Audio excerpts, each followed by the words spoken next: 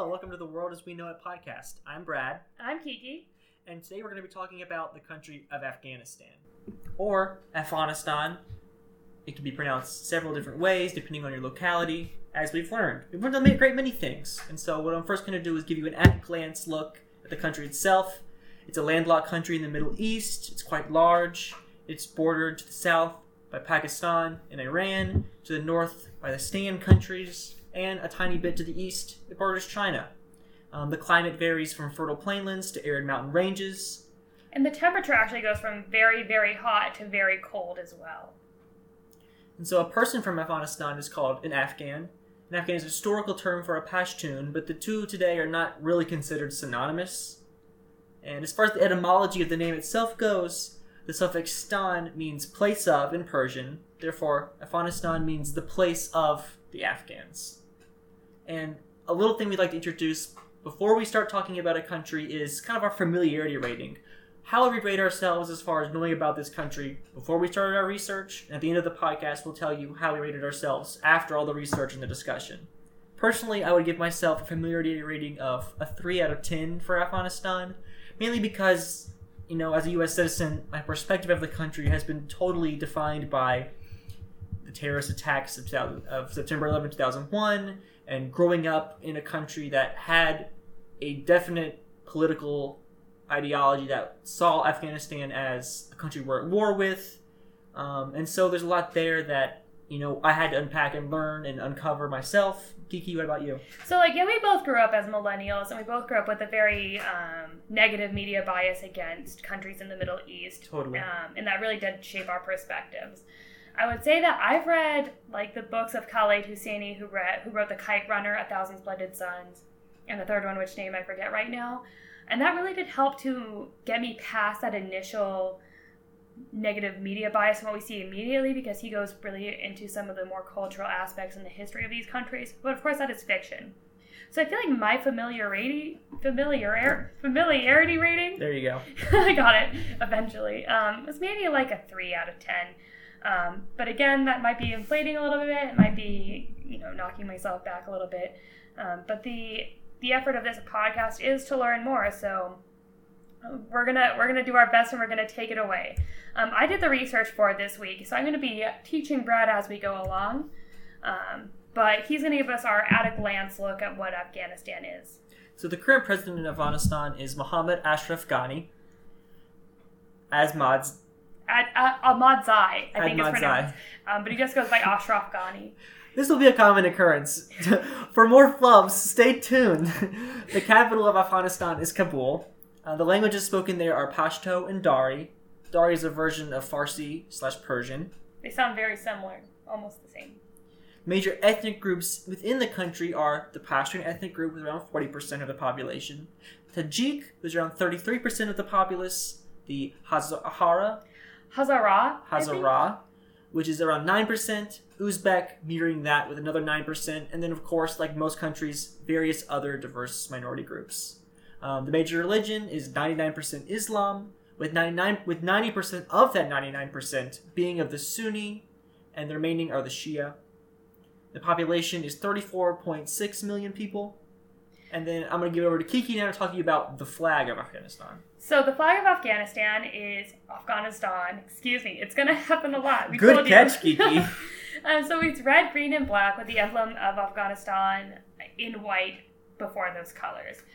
The most recent change to this flag was actually in 2013, so it's pretty recent. It made the emblem much bigger on the flag, so it didn't just occupy the middle space. It occupied more of the full compass of the flag. Should be noted that the colors are the pan-Arab colors. So these are very common in countries in the Middle East, the same colors. But from what I understand, they represent different things to each individual country, not only in the Arab sphere, but in the individual histories of those countries. So the black in the Afghanistani flag represents how the country was a protected state from the British Empire. We're going to get into that a little bit later. Mm-hmm. The red represents the bloodshed in the fight for independence, and the green represents the hope and prosperity in the future. The national emblem, which is in white usually on the center, is a mosque with two Afghan flags wreathed in sheaves of wheat, with the Shahada at the top and the year of independence from the British in the bottom and Hijri underneath. So we're going to get into our timeline of historical events. You may think it was a bold move to choose a country with an ancient history for our first one, but I feel like every country has a history that stretches pretty far back, so this is basically going to be run from the course in terms of how we're going to be doing this. So the known history of Afghanistan as we know it dates back to like 3000 to 2000 BCE. It became kind of a hub in the ancient world in Asia on the Silk Road, and Kabul was established as a city between 2000 and 1500 BCE. In 550 to 331 BCE, it was subject to rule under the Achaemenid dynasty, which is the first Persian rule. We told you to be wary of our names. We're trying our hardest. And then in 500 was conquered by King Darius I. I'm not going to say dates for all of this, but they will be available on our blog. I think it'll just take a lot of time for me to get those out. Yeah, show notes will have a lot of good details and a lot more, also like links to the research and other sources. Yeah, we can back this up. We're not just making it up as we go along. It was invaded by Alexander the Great, and at that time there was a great influx of Hellenistic art and culture. King Asoka introduced Buddhism to the region. And actually this is a significant date, so I will say it. Okay. In 150 BCE to 300 CE, 5 tribes merged together to create the Kushan Empire. And that ruled the empire overlaps with the Persian Sasanian Empire. And then shit really hit the fan when the Hephthalites, or the White Huns, invaded, and they basically destroyed everything good that was going on in there. So they had to basically start from scratch, which actually turns out to the next age of Afghan history as we know it, which is the rise of Islam. As you may know, in 570, the Prophet Muhammad was born. And then in 642 to 652, the Arabs basically started to introduce Islam to the region.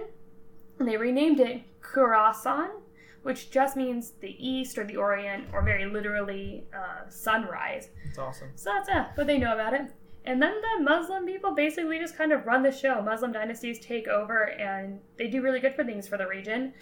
Afghanistan becomes the center of Islamic power and civilization. And then Genghis Khan comes in and ruins everything again in 1219. But they had like 1,000 years where things were going pretty well. In 1370 to 1506, the Mongol Emperor Timur Ilang, he didn't do that for 200 years, but the Mongols basically bring around the Timurid Renaissance, which is Afghanistan's golden age. This is actually happening concurrently with the European Renaissance, and in this time we see a huge growth in architecture, a renewed interest in Persian art, math and astronomy really get a good kick. they really grow then, and they become masters of firearms in this time. So it actually really will be interesting in the future to see how the Timurid Renaissance in Afghanistan correlates to the European Renaissance, especially in Italy, because of those trade routes and how they are influenced through the two then. Totally, like a Western perspective on the Renaissance totally overshadows the Islamic Golden Age, all the different mathematics and stuff that we take for granted now. Like the Spanish and the Reconquista and stuff kind of like gave that a bad rep, but we'll get to that. Yeah, we'll get to it, we promise. Then in 1506, Babur founds the Mughal dynasty, conquers Afghanistan and northern India, and then the country is split between the Mughal and Safavid empires. Then in 1722, the Afghans invade Persia, overthrow the Safavid Empire. No one saw it coming. No, nope. And then, only 14 years later, Nadir becomes a Shah, expels the Afghans from the empire. And then when Nadir is assassinated, Ahmad Shah Abduli, who is later called Ahmad Shah Durrani, established what we know now as modern Afghanistan and the Sadozid Durrani dynasty. He's considered the father of Afghanistan, and after this point we really see the country as we know it take shape. In 1795, the Persians invade. We see a lot of internal conflicts going on. There's a civil war. There's a war against Persia. But then, I think Dost Muhammad Khan just wraps shit up. He's done with it. He takes control. And he's like, no, this is how it's gonna be. He's not here for our shit anymore. Then that happened between 1826 and 1839. But then in 1839, British troops invade because of fucking course they do. I'll never have to go to an explicit podcast. For an unbleeped version, we haven't go online. Alright, and this begins the first Anglo-Afghan War. There's going to be 3, just so you know. The British appoint Shah Shuja as king, but spoiler alert, he is killed by the Afghans. And then Dost Muhammad Khan, who was exiled, who is our friend who doesn't take anybody's shit, if you remember. Dude, don't call it a comeback. Comes back and retakes his throne. And then he dies in 1868. So he had a pretty good time back on that throne. And then his son takes the throne from him. In 1872, the northern border, which is very similar to what we know now, is established by the British and the Russians. Who were well equipped to make border decisions for these people. Yeah, and Brad, get this. In 1878 to 1880, Second Anglo-Afghan War. I did not see it coming. No, I told you. You I wasn't prepared. On your toes for those British. They're always on your borders, I guess. Heavens. So after the war, Abdur Rahman Khan begins his reign. It's an 21-year reign, excuse me. In 1888, is how we say dates here, the western border with Persia is finalized. And in 1893, Abdur Rahman signs the Durand Line Agreement about the border that divides Afghanistan with northern India. This creates a ton of issues that will come up later, and actually still kind of cause problems today. And then in 1901, we see the reign of Habibullah Khan.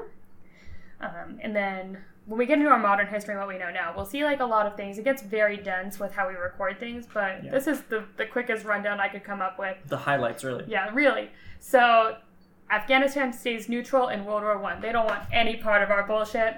In 1919, Brad, you did see it coming. The final Anglo-Afghan War. Air horns again. And they declare independence from the British Empire after this. They're like, fucking stop it. 3 strikes and you're out, Britain. 3 strikes and you're out. So they become an independent country at this time. And then King Amunullah proclaims the first constitution for the country in 1923. In 1926, they signed a non-aggression treaty with the Soviet Union. I feel like we'll know how that turns out. Spoilers, Keke. My bad. In 1927, they introduced the first currency, which is the Afghani. Mm-hmm. In 1929, another civil war. These people need a break. That's needs some time. In 1931, Nadir Shah signs a new constitution. And then 2 years later, the reign of King Muhammad Zahir reigns for 40 years after this. So he starts a nice long reign at this time. And we think maybe things will turn around. That seems stable. Afghanistan joins the League of Nations. Afghanistan joins the League of Nations in 1934. Get this, they stay neutral in World War II, still staying out of it. 1946, they join the UN. Shah Mahmud becomes the prime minister, and Afghanistan? What country is that? Afghanistan enjoys a brief period of liberalism. Wow. There's a whole bunch of new newspapers, new student groups that are getting really involved and active, new oppositional political parties form, and there's a lot of demand for reforms that are happening. So this is a great period of growth where people really are starting to change the country as they know it. But in 1952, that shit is shut down. 1953, they get a new prime minister, Mohammed Dawood Khan. Dawood, yeah. He improves education, women's rights, and the economy in this time. So it is actually a pretty sweet time to be an Afghani person. In 54 to 55, things start to bubble up in the Soviet Union and the military, where there's some talks about military trade and developmental things. So we'll see that come to fruition a little bit later, but this is kind of where it begins. The modern era kind of begins here, I guess, for what we would consider political modern events. In 59, the burqa becomes optional for women, probably tied into that women's rights things and women being able to express themselves more. In 63, they get a new prime minister, Yusuf. 1964, a new constitution. 1965, Yusuf is replaced by Hasim Mawandwal. And there's a lot of student protests that actually went into making that happen too. Go students. And women are allowed to vote for the first time. And then in the coming years, there's quite a few prime minister changes. But then, womp womp, in 1973, the king is overthrown and exiled, and Prime Minister Mohammed Jawad, not the first one, but the second one, declared Afghanistan, I believe it's the second one. I can't back that up yet. But anyway, Afghanistan is now a republic. In 77, Jawad advocates for a new constitution and one-party system. 78, killed by communists. And the Saur Revolution occurs. Nur Muhammad Taraki, that's his name, becomes the new head of state. 1979, only a year later, he's killed. And the Soviet Union invades, and it starts the 10-year Soviet-Afghan War. Which I've heard referred to as, the Soviet Union's Vietnam. I haven't heard it referred to that, but that is interesting. Oh, we will. Things on the horizon for discussion. Put that on hold. Continue, Keke. So in 1988, Osama bin Laden founds Al-Qaeda. And then in 1989, the Soviet Union gets the fuck out of Afghanistan. And so this is like when we start to go into more of our like known history and what we know and what our parents know. In 1992, there was a collapse of the communist regime by the Mujahideen forces who overtake Kabul. President Najibullah steps down. The Islamic Republic of Afghanistan is established with an interim Mujahideen government led by Burhanuddin Rabbani. In 92 to 94, Afghanistan is fought over and ruled by competing local warlords. 94, the Islamic group known as the Taliban establishes a campaign to overthrow Afghanistan and captures the southern city of Kandahar with the assistance of Pakistan.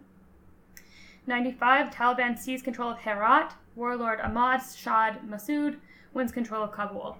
A lot of these names I do think are familiar with what we've seen in the news and like what's recently happened in the past 10 to 15 years. Especially, I've heard Rabbani before, and of course I've heard Taliban before. Yeah. So in the Taliban regime, which according to our source starts in like 96, the Taliban assassinate former President Najibullah, they seize Kabul, and they basically take over the entire country. In 98, the United States attacks Al-Qaeda training camps. In 98, the U.S. Embassy in Nairobi and the embassy in Dar es Salaam are bombed by Al-Qaeda as one of the series of U.S. embassy bombings over the next... Over 200 civilians were killed. And then in 2000, we see the USS Cole suicide bombing. So it was docked in Yemen. The event was the deadliest attack against a U.S. naval vessel since 1987. Wow. Al-Qaeda claimed responsibility. And that takes us to 2001, which we know... September 11th attacks, Yes, September 11th attacks. Seminal event, yeah. And 2 planes were hijacked by terrorists, one at the World Trade Center in New York and one for the Pentagon in Washington, D.C., as well as a few other planes that day with, I guess, somewhat unsuccessful terrorist attacks. It did very well terrorize the United States. On October 7, 2001, the United States and the United Kingdom began an aerial bombing campaign of Afghanistan under Operation Enduring Freedom and bombed terrorist training camps of Al-Qaeda and the Taliban. Taliban or Taliban? Pretty fuzzy on that one as well. Shortly thereafter, the Taliban is removed from power. And then after the Taliban era, we start to see some bigger changes. In January 2004, the Loya Jirga participants adopt the Afghan constitution and establish a presidential form of government with important powers reserved for the National Assembly. Afghanistan is declared an Islamic Republic. Later that year, the first Afghan presidential election in which 8.1 million Afghans participate and elect Hamid Karzai as the president. Later in 2004, he is inaugurated as the first democratically elected president of Afghanistan. President George Bush and First Lady Laura Bush at the time travel out there to visit and to see what's happening, what's cooking, and what's rebuilding in Afghanistan. I'm like, look at the damage we created. Just kidding. This isn't a political podcast, excuse me. In 2007, there's some little skirmishes happening with Pakistan. I don't mean to minimize that by saying lil. It's just part of the long history and the great oil painting that is Afghanistan's history. So far, we've seen skirmishes and wars be the norm instead of long areas of peace and democracy, as they were trying to go for. In 2007, our boy Mohammad Zadir Shah dies in Kabul. In February 2009, President Barack Obama orders 17,000 troops to Afghanistan, and then in 2009, President Karzai is re-elected. Maybe he did something right. Maybe it's a corrupt election. Guess that depends on history. The world may never know. The world will probably figure it out, though. No. It's the world as we know it, Keke. In December 2009, Barack Obama triples the troop strength in Afghanistan, bringing the total American troops there to about 100,000. Wow. And then in May 2nd, 2011, Osama bin Laden is killed.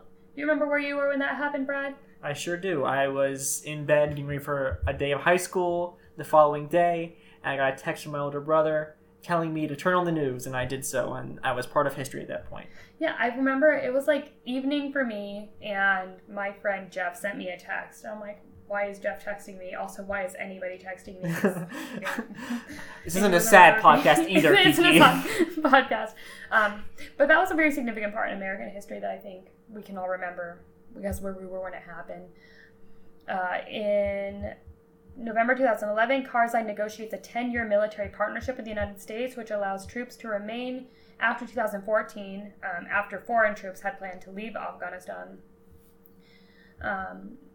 In January 2012, Taliban agrees peace talks with President Karzai and the U.S. government.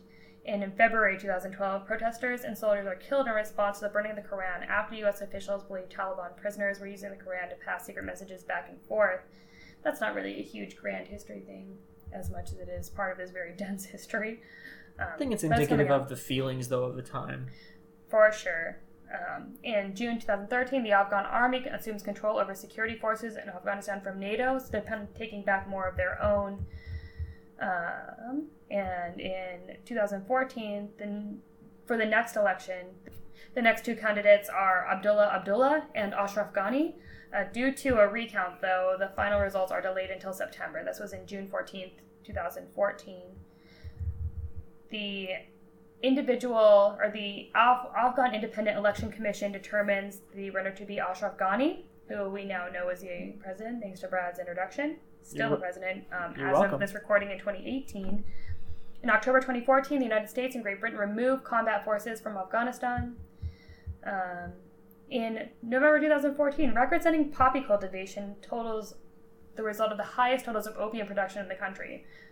When I started reading that, I thought it would be a really positive thing, but I'm pretty sure opium maybe isn't as great. I was thinking it was like a turnaround. In hindsight, that may be a very bad thing, but we'll keep going. So basically, taking us to today, over the past 4 years, there's still a lot of struggle with the Taliban. Barack Obama is no longer president, but in 2016, he pledged to leave 8,400 troops until December 2016. And then our timeline ends about there, because I was getting this out of a book which will be credited in our blog, which is called The History of Afghanistan in the Second Edition by Meredith L. Runion. So basically, we're going to talk after the break a little bit more about where Afghanistan is today, and where that timeline takes us, and where we are in the greatest, grandest perspective of Afghanistan. So we will catch you after the break.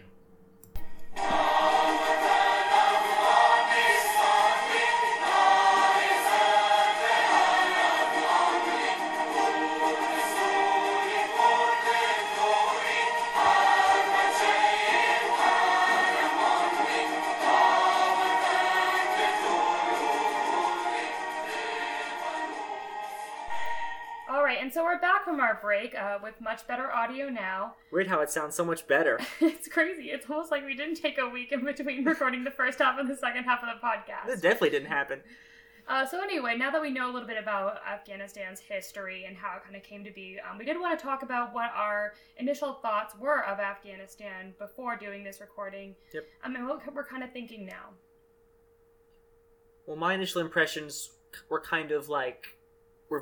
I was very intimidated. Like, okay, we got a big hot one coming up as our first episode. We did start with a biggie off the bat, and I kind of wanted to do that because I know, like, for millennials, our basic understanding of Afghanistan growing up, it all kind of started around 9/11, and for some Desert Storm. It's part of the Middle East. It's a scary country. They want to hurt America. And it kind of followed that narrative of being America's enemy.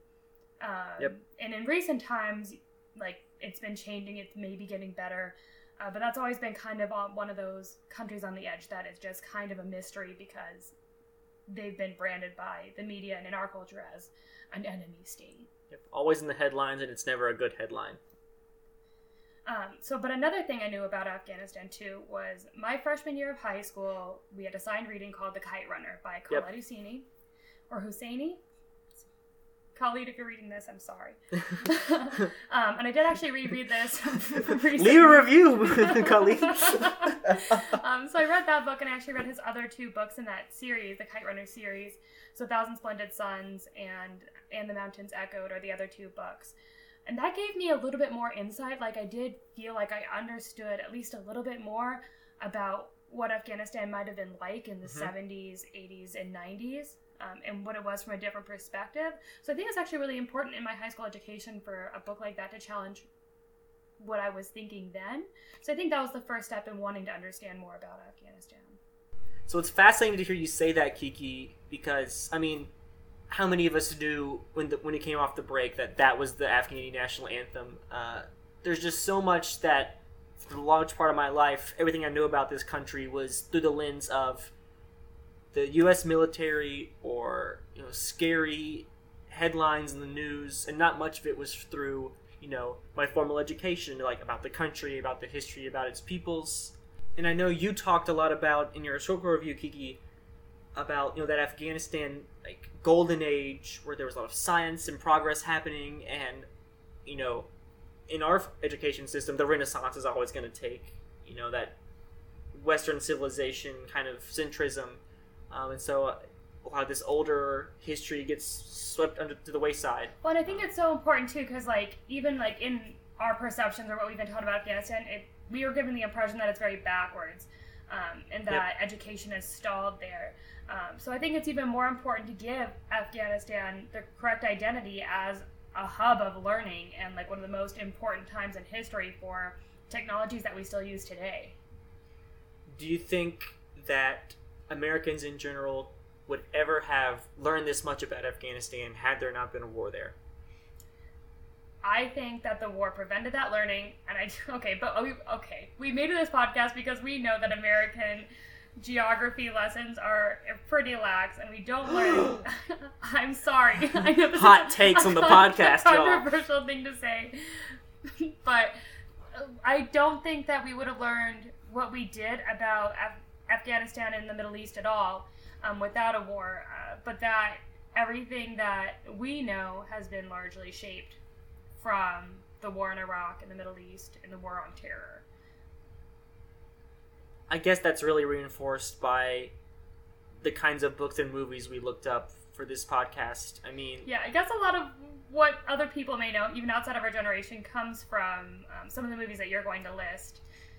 Yeah, for example, I mean, just looking through now, I'm realizing this, like, the cultural points hit by the movies on my list that I looked up, like the documentary Restrepo about U.S. forces in Afghanistan, even, like, old like pop culture movies like Rambo 3. They're very like military war centric. Like Afghanistan is a place where violence happens, where there are these militants in the mountains and stuff, and that there's these large empires, and the people there have to fend for themselves, and it's very like was it Afghanistan or another Middle Eastern country in which the Decepticons in the first Transformers movie first invaded? In the first Transformers movie? Yeah, that happened in a desert somewhere. They did attack a military base. I'm gonna Google that real quick. All right, we're gonna get a confirmation on that Afghanistan Decepticons landing. You keep talking while I type this in. So we wait with bated breath for the Transformers confirmation.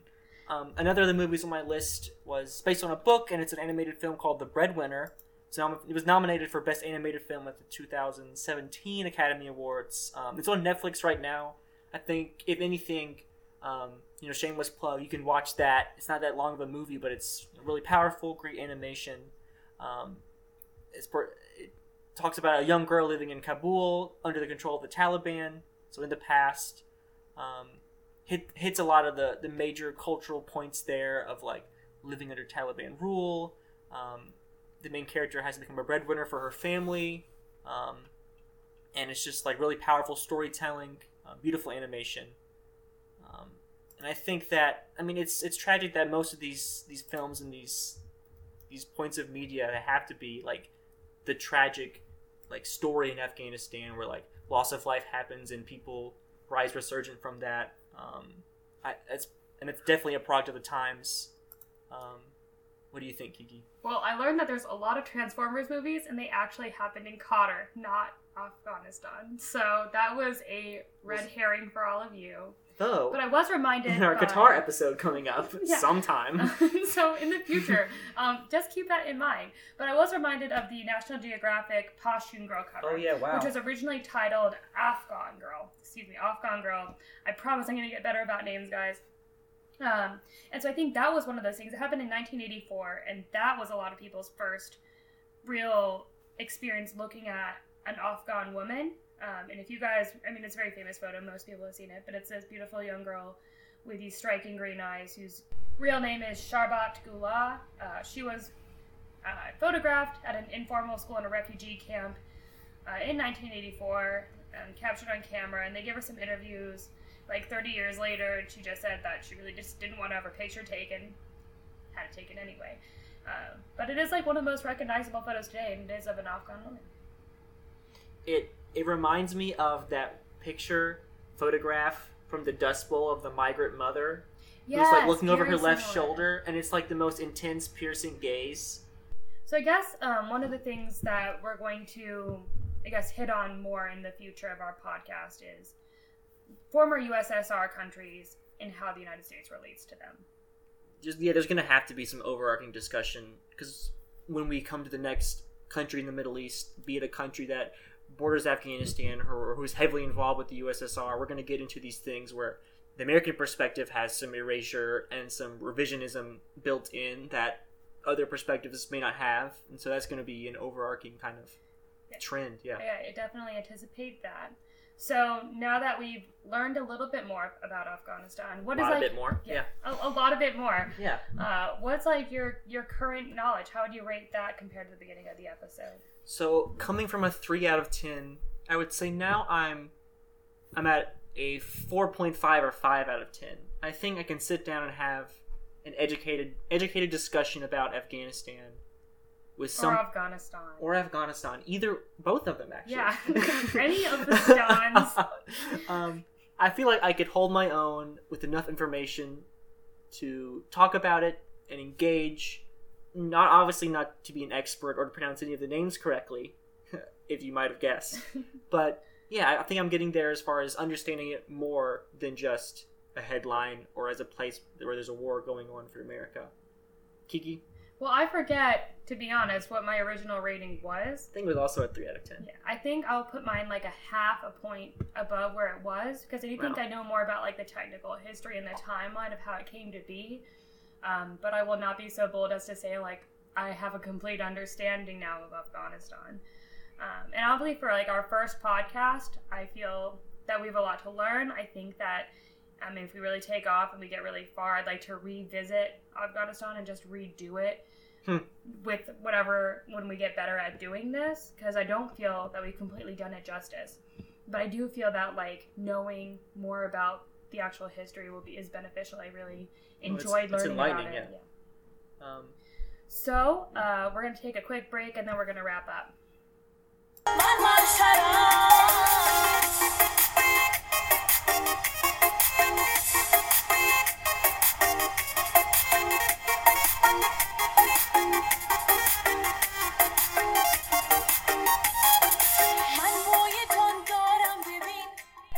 We're back from the break with that straight fire. That's some modern music from Afghanistan. The artist is Samira Nasiri. The song is Rasar-e-Ziba. All credits go to them, yeah. Yeah, we're learning how to podcast right now, so we don't think it's illegal if it's less than 30 seconds.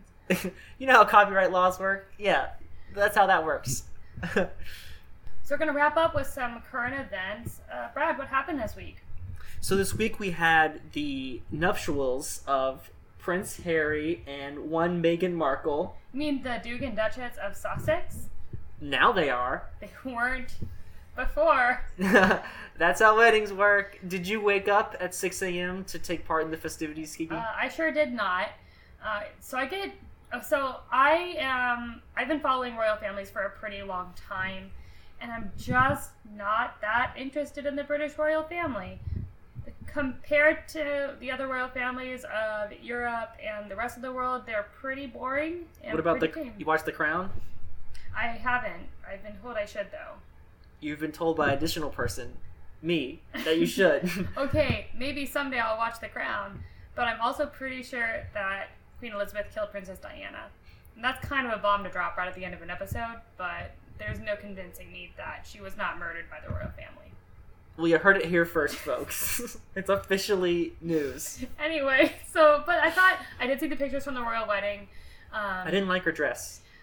I liked it, but it's like the only time in my life I'll agree with Katy Perry. I think I could have used an additional fitting. I thought her veil was fire, because it represented all the 53 countries of the Commonwealth, Nice. which I just thought was a really nice touch and a way for her to really enter the royal family. Have you seen her official crest as Duchess of Sussex? I certainly have. In addition to vexillology, I've also been into heraldry for a really long time, so understanding those symbols is very cool. But what were you going to say about it? Because you look like you really want to talk about it. No, I heard some details, like it has the California state flower on it. It's got the blue for the Pacific Ocean. I think that's neato. Yeah, I think it was nice that she's not abandoning her home country, in the sense that some people may even expect her to. She's really embracing being a dual citizen of the UK. That's awesome. And of the United States, and especially with where she grew up in California. Also, that picture of her mom just sitting alone at the wedding, yes, my baby made it. Powerful stuff.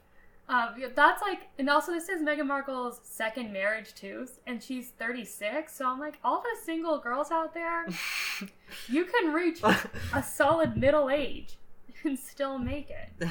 You have to probably look something like Meghan Markle, but you can still do it. Done. What's next? So, ultimately, I think that from what I've seen in the pictures of the royal wedding, it was lovely. I'm glad that two formerly single people are one married couple now. If that's what makes them happy, I'm happy for them for doing it. And I guess that's what I think about it. But I'm excited to talk more about the royal families that I know about, because there are far more skeletons in every other closet that I would like to expose. Not just suspicions of murder. So stay tuned for further episodes where we pillage more royal closets. And on that high note, thank you so much for tuning in to another episode of The World as We Know It. Catch us next week for our next country, which is South Sudan. Also, please be sure to follow us on our Twitter, The World as We Know It podcast. You can also find that on our blog, which is theworldasweknowitpodcast.wordpress.com. I think I may have said it incorrectly at the beginning, but that is the correct URL, and you'll be able to find all our resources and some of our commentaries and basically full summaries of our episodes there. So following another episode, Khadafez, Keke. Khadafez, Brad. And that's goodbye from us at The World as We Know It podcast.